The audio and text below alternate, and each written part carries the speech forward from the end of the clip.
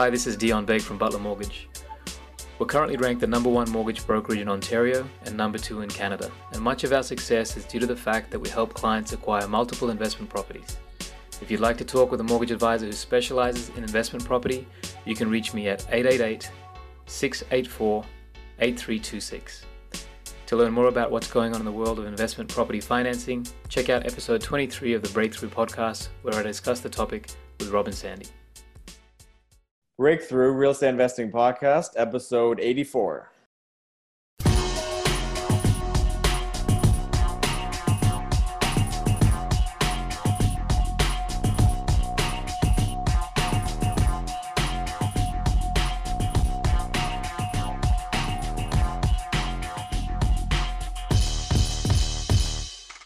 Hello and welcome to the Breakthrough Real Estate Investing Podcast. We put this show together to inspire you and help you break through to the life that you want to live through the power of real estate investing.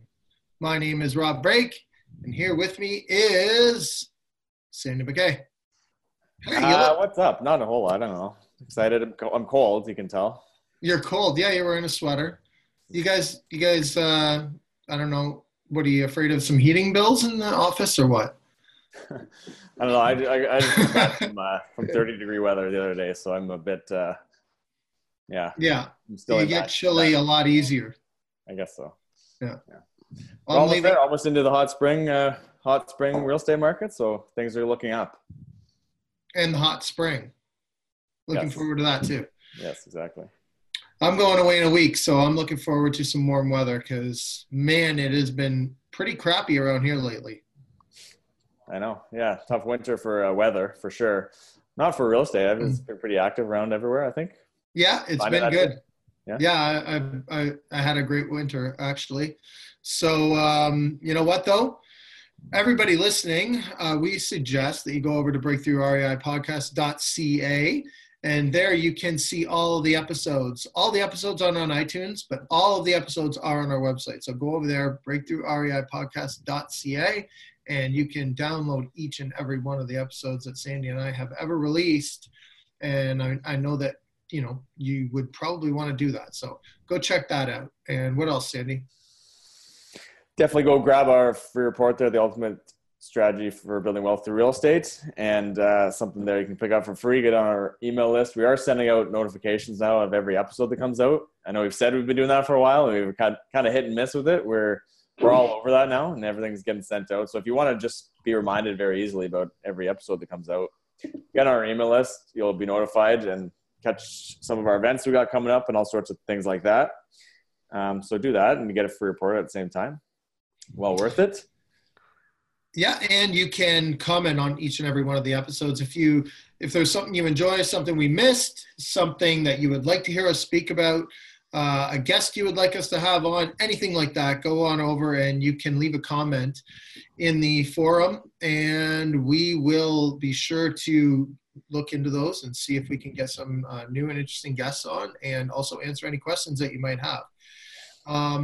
I know that people have been talking about how they feel that we only focus on the positive. I feel that we talk about obstacles and how people have overcome them. But today we're gonna talk a little more about that too. So I do think that's important. I mean, it's not like everything is just peaches and cream. I think we had one guest, and I can't remember who it was, but I said, "Was there anything like any challenges you run into?" And they said, "No, none. Can't think of any." I can't remember who it was, but so, maybe in extreme cases, we've had 80 some episodes now. So that's one out of, let's say, 80 guests that hasn't run into any problems. So let's say, hopefully you're one of those 1 out of 80 people that never run into any problems. But for those of you that do, we're trying to field some of those obstacles more and help you find ways in, around, through, or over them. Absolutely. And, maybe they want to go listen to that one episode because it sounds like that person might have known what they're doing. Yeah. More than the rest. But for everyone else, tons of failures, tons of obstacles. That's kind of part of real estate. And hopefully listening to these shows, you can learn how to, like you said, overcome them a little bit easier and not have to worry about some of the mistakes that us and our guests have gone through. Well, do we have any reviews or anything to go through? Or are we You know what? I'm not going to do the reviews today. I'll do them next time. But we do appreciate everyone that goes over to iTunes and leaves us a review. We obviously like the 5-star ones more than the other ones. But you know what? Be honest. Leave us a review. Let us know what you think. And we'll read them all. Regardless, we can learn from the ones that maybe aren't necessarily as positive as the others. And but, you know, these reviews do help us get out there to a wider audience. And we do appreciate everyone that has went and taken the time to leave one. So again, that's just go to Breakthrough Real Estate Investing Podcast on iTunes and leave us a review. We'd appreciate that. But I guess that's it for our housekeeping. Sandy, do you have anything else you want to add? No, I think we're good to go. Let's get into the interview. Sorry, it skipped there for a sec, but let's get into the interview here with our guest, our award-winning guest, Tom Sullivan. He's been standing by here, and welcome to the show, Tom. Thank you for having me, guys. It's a pleasure being here. Yeah, Tom, thanks for taking the time to come on the show. Appreciate it. So I'll start off with a quick little intro to Tom. And Tom's a award-winning real estate investor and entrepreneur, and he was actually the REIN 2015 Rookie of the Year. So he's had some great success already, and providing beautiful homes in beautiful neighborhoods. He helps assist people to rebuild their credit and become homeowners. And there's a lot of educating and partnering with investors to help build wealth with them and achieve short and long-term goals. So lots of exciting stuff in Tom's world of real estate. I'm sure he's got some failures to go through with us, and hopefully some successes as well. He's definitely got some successes. 2015 REIN Rookie of the Year, so he's done well. And again, welcome. Anything to add to that, Tom? Actually, the same year I was at the top award winner at REIN. I've won a few regional awards, but real estate investing is not about winning awards. It's actually about achieving goals and obtaining financial freedom. The awards are just a bonus of receiving and showing that you've done something to achieve it. Yeah, that's right. Yeah, it's exactly. Like, you didn't get them for just sitting there. You got them because you went out, you took action, you achieved your goals, and then someone else was nice enough to recognize, you know, that hard work and effort that you put into it. Yeah. Exactly. Yeah, thanks again for being here, Tom. Now, we know, like, you have a good career because I know you personally, and you're doing really well financially before you even started investing. Why did you start investing in real estate? Well, working in the corporate world, nobody has a safe job. No one has a safe job anywhere. I've been with my company for 20 plus years. 3 months into my job, we start laying off. Initially had over 100,000 employees with the company I work for. That went down to 35,000. So we've been laying people off for the last 20 years. So at any given day, I could lose my job. So having a job in the corporate industry, in the world, doesn't guarantee you any stability. Real estate investing, you can take control of your destiny.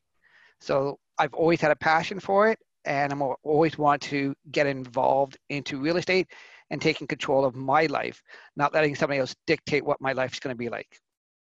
See, I love that. This is what we're talking about with the motivational aspect, right? Because that, I mean, what else could motivate you more than just being able to control your own life, right? So exactly. And also in 2013, I had a serious medical issue that really made me get off my butt and take real estate investing important. They found a tumor in my sinus that broke into the brain cavity, and I was off work for 6 months. That could have been a disability issue. I bounced back, but at that time, that's when I said, you know what, I really got to take my freedom and my financial wealth into my own hands, because I don't know if anything that could happen again. That's fantastic. Obviously, we're glad to see that you've bounced back, like you said, so that's great now. Let's talk about the types of property that you invest in. So what type of property are you looking for, and what do you invest in? So I've done almost every type of property out there outside of commercial and large mixed commercial. But I specialize in trying to find single family homes that can be converted into a legal 2-family property. The government came out with the wanting every city to have the ability for each individual house to have 2 legal units within it. So that's what I concentrate on. for two reasons. It's for the cash flow, and I can get forced appreciation in that property. And that way I can pull out the most of my capital back out of there, and I can rinse and repeat. Because eventually you will run out of capital if you try to just buy everything at the regular standard 20% and never get any kind of appreciation on that property. Yeah, that's fantastic. And what you're referring to there is Ontario Bill 140, which mandates all of the, I guess, municipalities across Ontario to allow provisions for second units. And it's not all the same. They're different through every municipality, but at least they've taken the fact that, you know, affordable housing is needed and expanded and allowed for this type of thing, which in turn gives great opportunities for us as real estate investors in Ontario. I'm not sure what the regulations are in other provinces. I don't know. Do you know, Tom? No, because I'm primarily concentrate in the Durham region of Ontario when I'm looking for my properties. I have gone as far out to Quebec, and I've gone pretty far east in Ontario as well. But I do try to keep most of my properties in my own backyard, so it's easy to maintain and watch over them. Now, again, I know it's not about numbers, but how many properties do you have currently? Up to last week, I was back to 16, but I bought number 17 and number 18 last week. Oh, really? So my goal is to get back up into the 20s, where I was a couple of years ago, because like I mentioned, I've done different types of real estate. So in the past, I did some ones called rent to own. So those short-term investments, they came and went. So I've sold them back off. So my portfolio reduced, but now I'm concentrating more on the buy and hold. If the right rent to own opportunity comes available, I'll jump on it again. Mm-hmm. How many rent to owns do you have right now? Right now, I finished all of them last year, but at the peak, I had 6 on the go. Okay.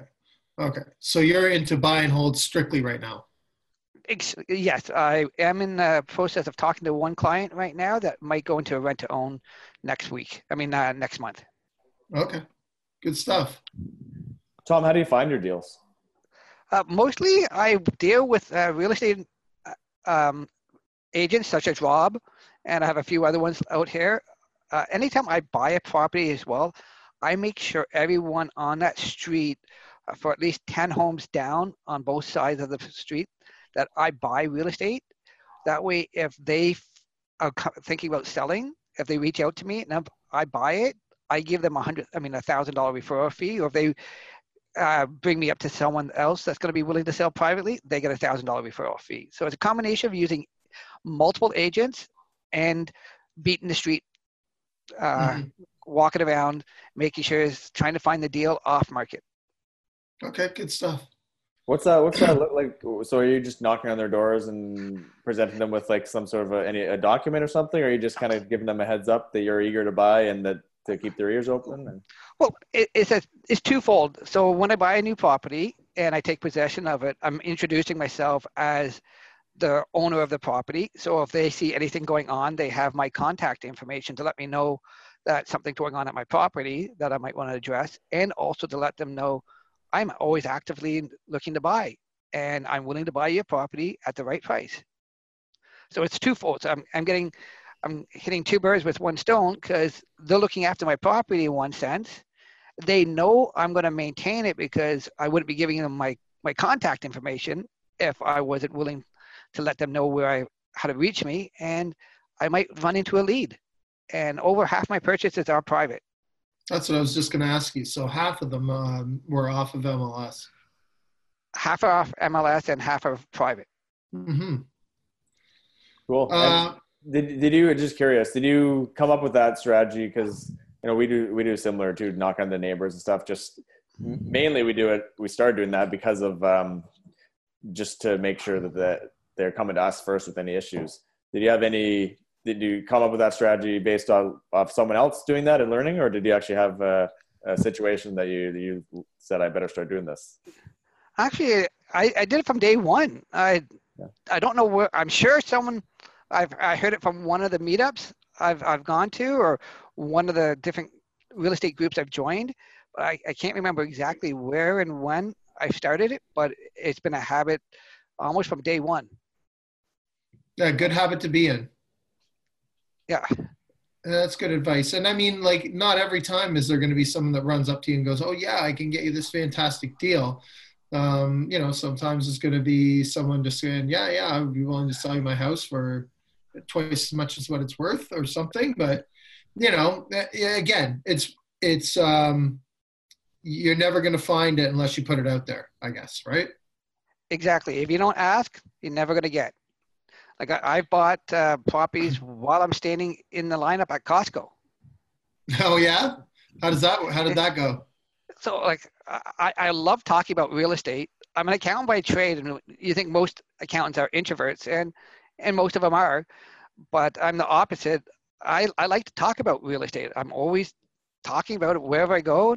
I'm at Costco a lot because a lot of my properties are in that area, so I'm buying products from Costco. If I'm in the lineup and I'll be talking to someone, and somehow real estate came up with this one gentleman, and he said he's looking at selling his place, and I said, "How much are you asking?" I said, "Okay, let's go look at it. If it meets exactly what you said, I'll buy it." And we went over to the house and we bought it that day. That's a good story. I like those kind of things. So we mentioned that you got an award in 2015 for Rookie of the Year. There's got to be a story leading up to that, though. So how much learning did you do before you actually took action and bought your first property, which led to that? So my first property I bought back in early 2000 in Hamilton. I've always been interested in real estate, especially I'm a night owl. And I'm sure that everybody saw the old commercials from Tommy Vu and Charlton Sheets, all the American gurus of making real estate investing so easy. Well, those principles really don't work in Canada, but that sparked my interest at a young age. So I always knew I wanted to do some type of real estate investing. Even when I was going to school and I was going to do my MBA, I did my MBA, I was going to go to Simon Fraser because there was a professor out there that taught real estate.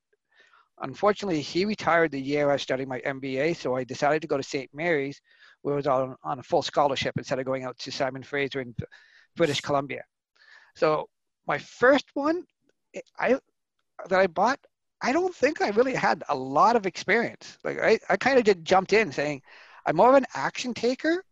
I have taken a lot of education, and I still do education today, but I like more of hands-on learning and learning when I'm going out with other investors. I bought a bunch of books on real estate, but I really hate reading. I love listening to podcasts and watching training videos. That's where I learn best visually than just reading. So then just to follow up on that. So you were mentioning that you were at a certain point where you thought, okay, well, I could be laid off any time now, like any number of these other people at my company. I'm going to try to find something else that I can fall back on. So what was that search like for real estate? How did that fall into your lap? So I had at that time some properties in Hamilton, but I actually, before I even had the tumor in the skull, I actually was having seizures. So I had to sell all my properties in Hamilton because I was living in Whitby at the time. So I couldn't get any property managers to look after the properties that I had in Hamilton because I purposely bought in a district that most people would want to buy in, which is down by the steel mill. So a lot of property managers didn't want to go in there. So I ended up selling them. And then when I got sick a second time with the tumor, I started going, okay, let's look in the Durham region. I actually signed up with an agent and I signed the buyer's representation. My first mistake, I realized something not to do until you have an agent that knows exactly what you're looking for. So this person wasted a good 6 months of my time because he had locked me in for 6 months. And he was showing me nothing that made cash flow. And I'm going, why doesn't anything make cash flow out here? It wasn't until I went to a few meetups in the local area, I figured how to actually make cash flow in Oshawa. Okay. And that was actually, you were one of the ones I met. It was you and the person that you used to work with. You can say it. That's all right. Mike Okay. Dominguez. Yeah. So I was part of Rain, and I met Mike at Rain, known as Mr. Durham, and he showed me how more about the legalization process of 2-unit properties in Oshawa. And I set a target that I would buy 10 properties in that year, and that was in March, and I bought 11 that year. Wow. But I don't even know why I picked the number. I just looked at it from an accounting point of view, and looking at it as a real estate as a snowball. Every rotation it gets bigger, but if you could start with a larger snowball, snowman's going to get done a lot faster. So I said, I'm going to go at this. Let's go at it hard, but calculate it. And that's what I said. I'm just going to buy one after another. And that's exactly how it happened. I set that target of 10. I said, okay, let's try and get one a month. And it worked out. And we had 11 by the time I was done. Incredible. That's good to hear. Of those 11, I guess, how many of those were rent-to-owns? 4 of them, I believe. And actually, even before I bought that, I did another rent-to-own where I joint ventured with a person. That was a big learning mistake. I found out everything that you don't want to do in a joint venture. Well, since we're talking about roadblocks and maybe things that didn't go so well, do you mind, can we dive into that? No problem. So in this joint venture, I was actually doing the mortgage qualification. It was a rent-to-own. The JV partner was also bringing in capital from another joint venture. And when it was all over and done with, the main person that put the entire deal went together, he didn't follow through with everything that he was supposed to do, and not everyone was paid the money that they were supposed to get paid. So at that point, I said, going forward, if I ever do another joint venture, I'm making sure that I'm going to be the real estate expert and I take control of my deal. Because I never want, again, I felt helpless in the sense that I'm being dictated by a boss saying, what's my worth? And if they decide not to pay me or follow through, there's not a lot I could do. So that at that point, I said, I will never do that again. And something fell through on that part. So when you're always looking at a joint venture partner, you should be wondering, what is that person like, not on their best day, but on their worst day? And on the worst day, is that someone that you want to be dealing with? Because a joint venture is not a short-term relationship. It's a long-term, especially in my industry where I'm looking at just doing buy and hold for the long term. I'm not looking to sell anything for the first 10 to 15 years. So the change that you made was in your original joint venture structure that you had on this particular deal. You were basically a qualification partner. You didn't get a say in anything more really than that. They just said, thank you, here's your cut of it. We don't want your opinion on any of the rest of the, and anything else that's going on in the property. Exactly. Okay. And I think that'll resonate with a lot of people that are listening to this too, because I would say the majority of them are the ones that are looking to be the expert partner, the one bringing value through renovations or finding deals or something like that. So exactly. And a lot of people don't realize the value that the real estate expert brings into the deal.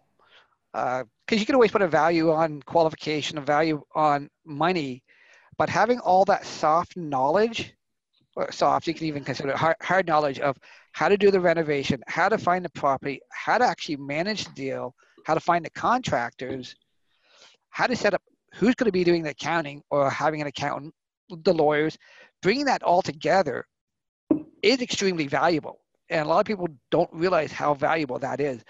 I was speaking to a lady last night, and she's trying to put a joint venture together with another couple, and she was wondering how to break it down. And I asked all of those exact same questions, and she said, you just gave me a lot more homework to do. I'm like, with that, this is why the real estate expert is so valuable, because they're bringing all the things that you can't even possibly think about when you first doing buying real estate. Like when you're buying it on your own, you got two things: mortgage qualification and finding the capital.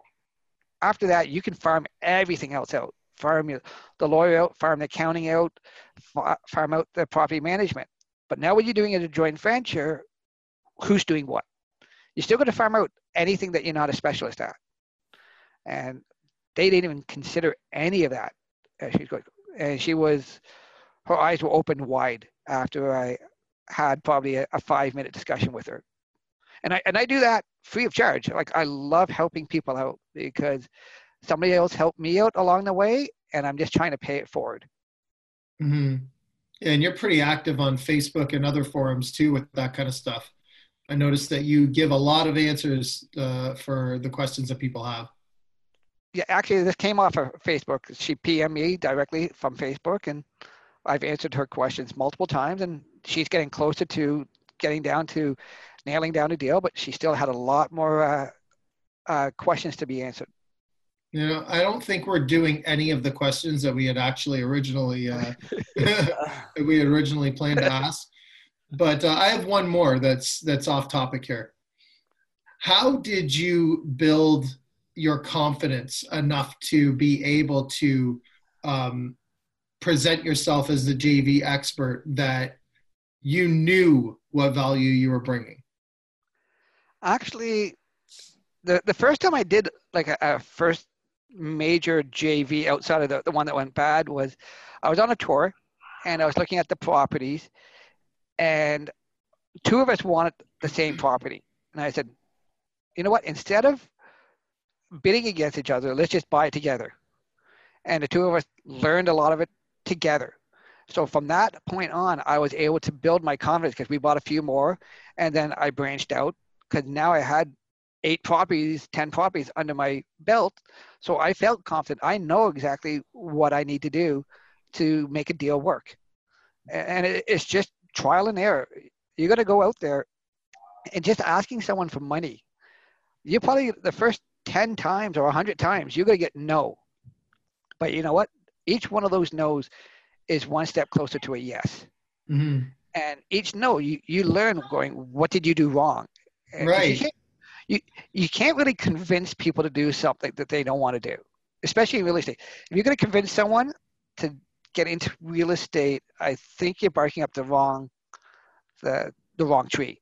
You present them what you're doing, and if they get interested in it, that's how you actually bring someone in as a joint venture partner.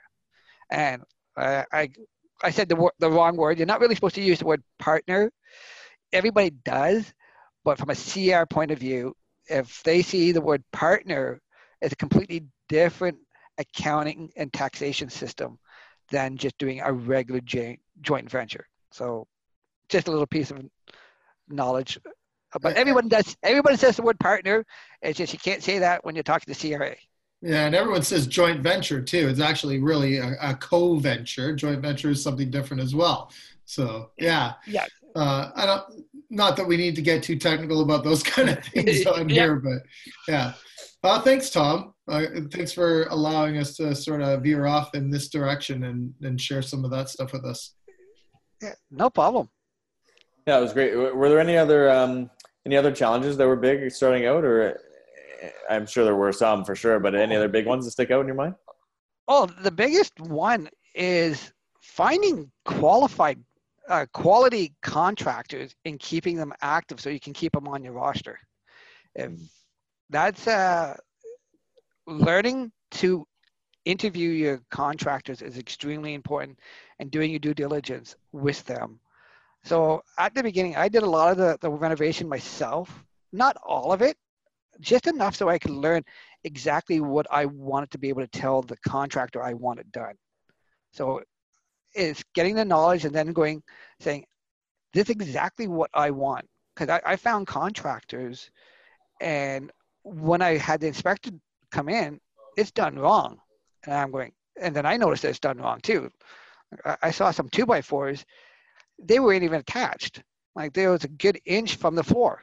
They were just hanging from the top header. So like, if you don't know what to look for, you're going to get a lot of bad contractors. So that was one of my challenges I still think Sounds like that's a challenge. really bad contractor. Yeah, I think that's still a challenge today, is finding quality contractors that can stay on pace, because every day is money. Like, especially when you're doing the renovations, you got to keep on the toes. Yeah. You know what? I would agree with you in that that's probably the most difficult. And not only like the way that you find them is through trial and error, like you said. And if you've got the wrong one on your job, that can be really tough too. I've had to let them go, and it's sometimes hard to figure out when that time is. Like, are you at the point where they need to be let go? You'll know, but oftentimes you'll let it go for a little while longer. Talk to them, explain to them that you're expecting things to turn around or whatnot, and the can gets kicked down the road until eventually there's a point where you say, okay, now there's just nothing that can be done about this. Unfortunately, things aren't working out here, and it's time for me to move on and get somebody else. And that next one, it's hard to say whether or not they're going to be great too. So it is definitely a trial and error, and definitely very hard to keep. That's why when you find them, like Tom said, keep them busy if you can.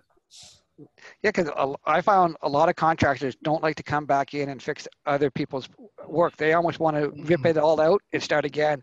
And like you said, you got to figure out when is the right time to cut your loss, because it could be months into the project and you're finally going to cut it, and you might not have another contractor lined up for another month or two, and then they're going to want to start from scratch.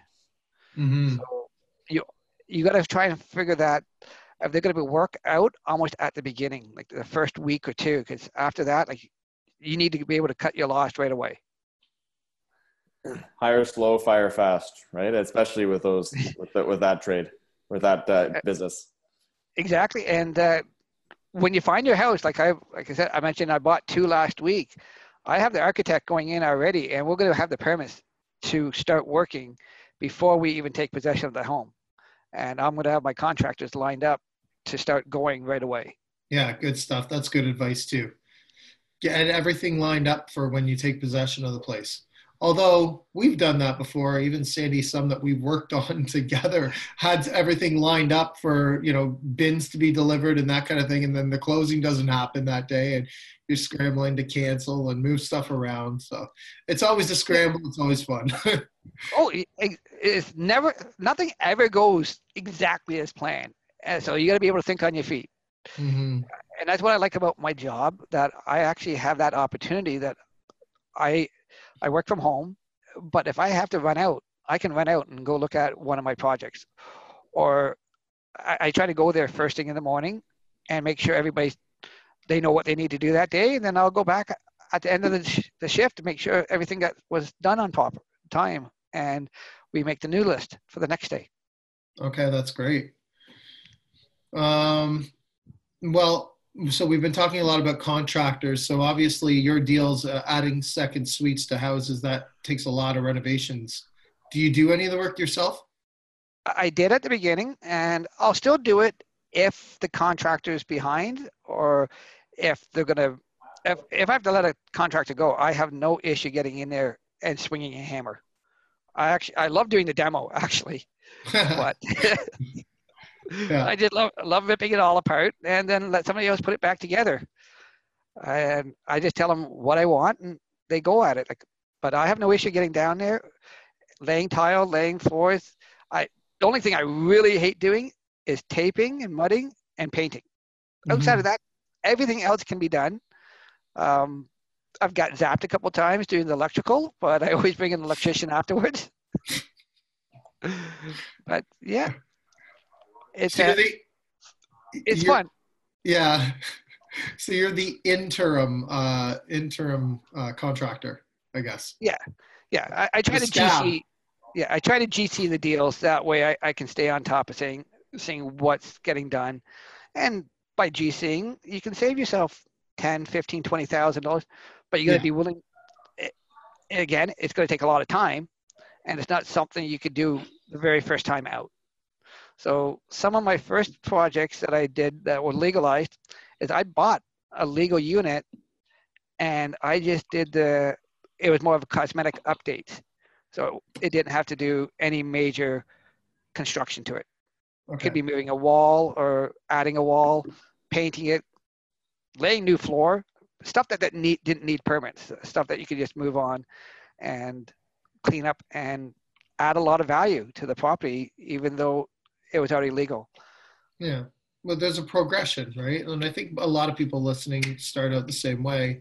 I did too. You buy something legal that needs just cosmetic work. You don't have to do permits. It's not a huge undertaking. And then eventually you can work up to, bigger projects. Yeah.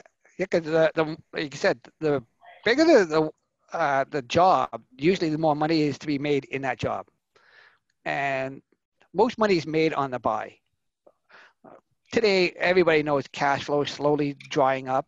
It's getting harder with real estate prices going up. Rents don't go up as fast as interest rates or purchase prices. So you need to try and find a way to minimize your expenses and maximize that rent just so you can get cash flow. Mm-hmm. And to me, that the best way of doing that is putting a secondary suite in, not just secondary, but a legal secondary suite. Because with the legal secondary suite, I can then go back to the bank and ask for a refinance. They will only take the rental income if the unit's legal. If it's not legal, they only base the rental income on a single family home. So Okay. that's one of the reasons I make sure everything's legal before I rent it out. Right. Yeah, that's important too. And there's other reasons as well, like not just for that one helps, but obviously to be able to know that I guess everyone's safe, right? Oh, exactly. But it's funny because on some of the ones out there, a legal unit might not look as safe as an illegal unit because it was legalized 5-10 years ago when the code wasn't as strict as is today. Mm-hmm. But you still want to make sure it's safe. The last thing you want is someone to get injured in one of your properties, especially if it's not legal, because then there's a lot more ramifications that could happen, all the way up to not just being fined, but actually doing jail time. Mm-hmm. When I go and put my head to my pillow, I want to make sure I didn't do anything wrong that day, and everybody's safe in my properties. So Tom, we talked about your portfolio a bit and what that looks like. How do you get financing for all these properties then? Is it all yourself, or are you working with partners still on some of them? I still joint venture on a lot of the properties. The last two I just bought is with two new joint venture people that I just met up with. They're going to be coming in on the deal. So we're actually looking for a third one. I will go on title on some, but generally it's my JV coming in is going to go on title. I will find either myself bringing the capital, they bring in the capital, or I'll find capital somewhere else. It's always a changing environment, as we all know. The banks constantly changed. When I first started getting into it, CIBC would finance unlimited number of properties. Then they got slapped by Fisco 2 years ago because they did too many exceptions. So now they're only financing up to 5 properties. So I maxed out with CIBC. BMO has now come up and they'll do 10 properties. So I'm dealing with BMO right now. And then after that, I'll be heading over to Desjardins. They're saying they'll go up to 15. Okay. And then I'll continue using private money as well. And also partners, I guess. And partners, exactly. Yeah. So a lot of out of the 18 properties I have, only 8 are in my name. And now it's including one of the new ones that will be in my name. So over 50%, well, close to about 75% of my properties are in my JV's name. Okay. And how does that look? That's just that you just have a joint venture agreement? It's a joint venture agreement stating that we're both owners at a certain percentage each. And it all depends on what they're looking for. So before I just say yes to any joint venture, I want to find out what is their why of wanting to get into real estate investing. For example, if I'm joint venturing with a doctor, they're not going to care about cash flow. So I can go find a property that technically might not cash flow as well as another one, but will have good appreciation because they're caring more about appreciation down the road, not cash flow today. Now, some other people, they might be looking for cash flow. So I have to try and find a product that will work for them. And the two best products really that have the best cash flow are rent-to-owns and student housing. If they really need cash flow heavy, I'll look to get them involved in one of those type of my real estate properties. Because I've done both. I've done student rentals. I've done rent-to-owns. I'm looking at student rentals up in Peterborough. And rent-to-owns, I'll do almost anywhere that makes sense. There's a decent appreciation happening. Okay. And you know what? It sounds like we're gonna tell people how they can get in touch with you later. But I mean, it sounds like there's an opportunity for anyone that wants to get involved, really, for all different kinds of strategies. Maybe they can give you a call and have a discussion. Definitely. I'm willing to help them out any way they can. I can borrow their funds, hard cash, RSPs. If someone wants to qualify, make some money, they want to be just silent partners. They want to be active partners. Like, I don't mind educating people on the exact process if they want to be hands-on. I prefer more of a silent partner, because the last thing you want is 5 people deciding what color of paint you want. Mm-hmm. My paint colors are standardized. I just go in and say, okay, get me 5 more gallons of Vercon. That's a light gray. I use white baseboards. So each one of my homes basically look the same when you go inside. I don't want people questioning, why am I buying brand new appliances? Why am I buying quartz countertops? Or why am I buying my cabinets from XYZ store? I do it because there's a reason behind each one of them. Mm-hmm. One of the things, like I put soft closing handles on all of my cabinets when I do a new kitchen cabinets, because I hate having that the cabinet slamming. They cost next to nothing. The longevity of the cabinet lasts a lot longer. So it cost me maybe $100 to $200 to put soft closing hinges on all the cabinets. One broken door is $100. So that's how I look at it. If I don't have to go back in and fix it again later on, I'm saving myself money in the long run, and I'm making my tenants happier. Same with quartz. Quartz over a laminate countertop, I'm looking at about 30% more in cost-wise.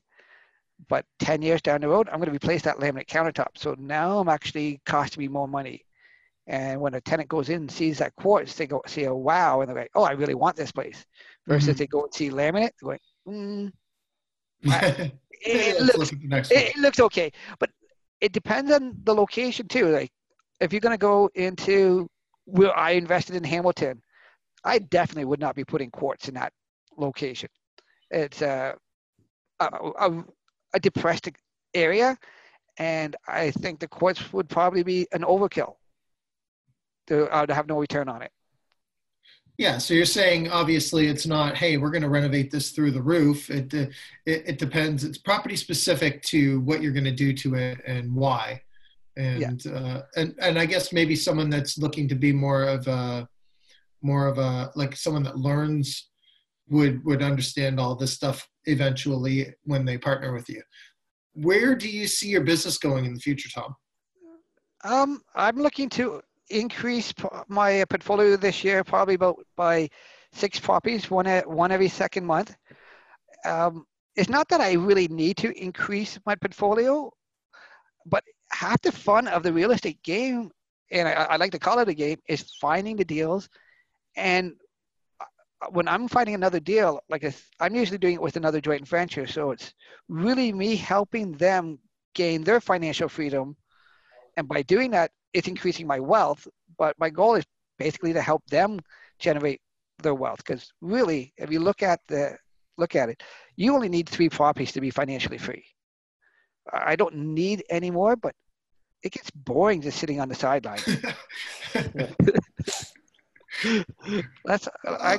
I'm out with you almost every second week. So you were made for this, Tom. That's why.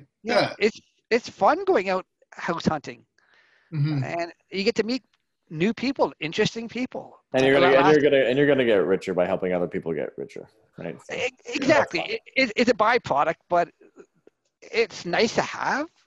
But that's not just my only goal. My goal is to help other people too. But mm-hmm. of course, you're going to get the byproduct and getting richer at the same time. Mm-hmm. What advice do you have? What's one of your best pieces of advice you could give for someone starting out in real estate? Due diligence, and don't think you can do it all at the beginning, because you can't. What I actually think every first-time investor should probably do their first deal as a joint venture. Learn from somebody else's mistakes. That way you can springboard further ahead. Your second one you can do on your own. Your first one, I'd probably recommend doing it as a joint venture, because they get to learn the ropes.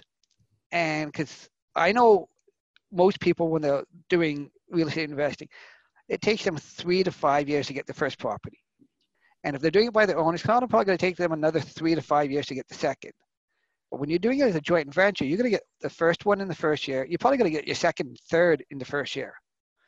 And say even only 50% of each one, you're still 1.5 properties in your first year. In year 2, you're probably going to pick up another 2 or 3 more. So you're actually further ahead, and you get a larger snowball at the beginning, because everything is time value of money. It's a compounding effect. The big thing, like all financial planners talk about when they buy mutual funds and RSPs, it's the time value of money. How fast can you double your money? Well, we know in mutual funds and RSPs, your return is probably 0.5% if you're lucky.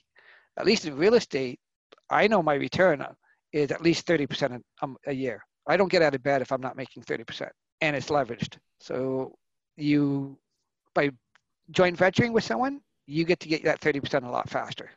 To build on top of that, one of the biggest things that probably holds everybody back from starting is fear, right? If you've got like a crutch, or I don't even want to call it a crutch, if you've got that support, I guess, so that you can move forward without that fear, someone else that you can go, well, what about if this? I mean, I try to do that for clients, but do you know what I mean? Someone who's accountable as well, I guess, for that property. And then you can go to them and say, what about this? What about that? Like, if you have somebody there that can support and understand and can build that confidence, then you can move forward quicker. I would say you're right, because when you first said that, it's one of those things where you go, well, wait a minute, my first one is a joint venture? Like, that doesn't really make much sense, because I would want to, learn by myself. I wouldn't want to spread. It's not necessary for me to get a joint venture partner right now. And how do I do that? That's daunting. But I think if people are reaching out to someone that's done it before and saying, hey, can we go in this together? That's pretty easy to find.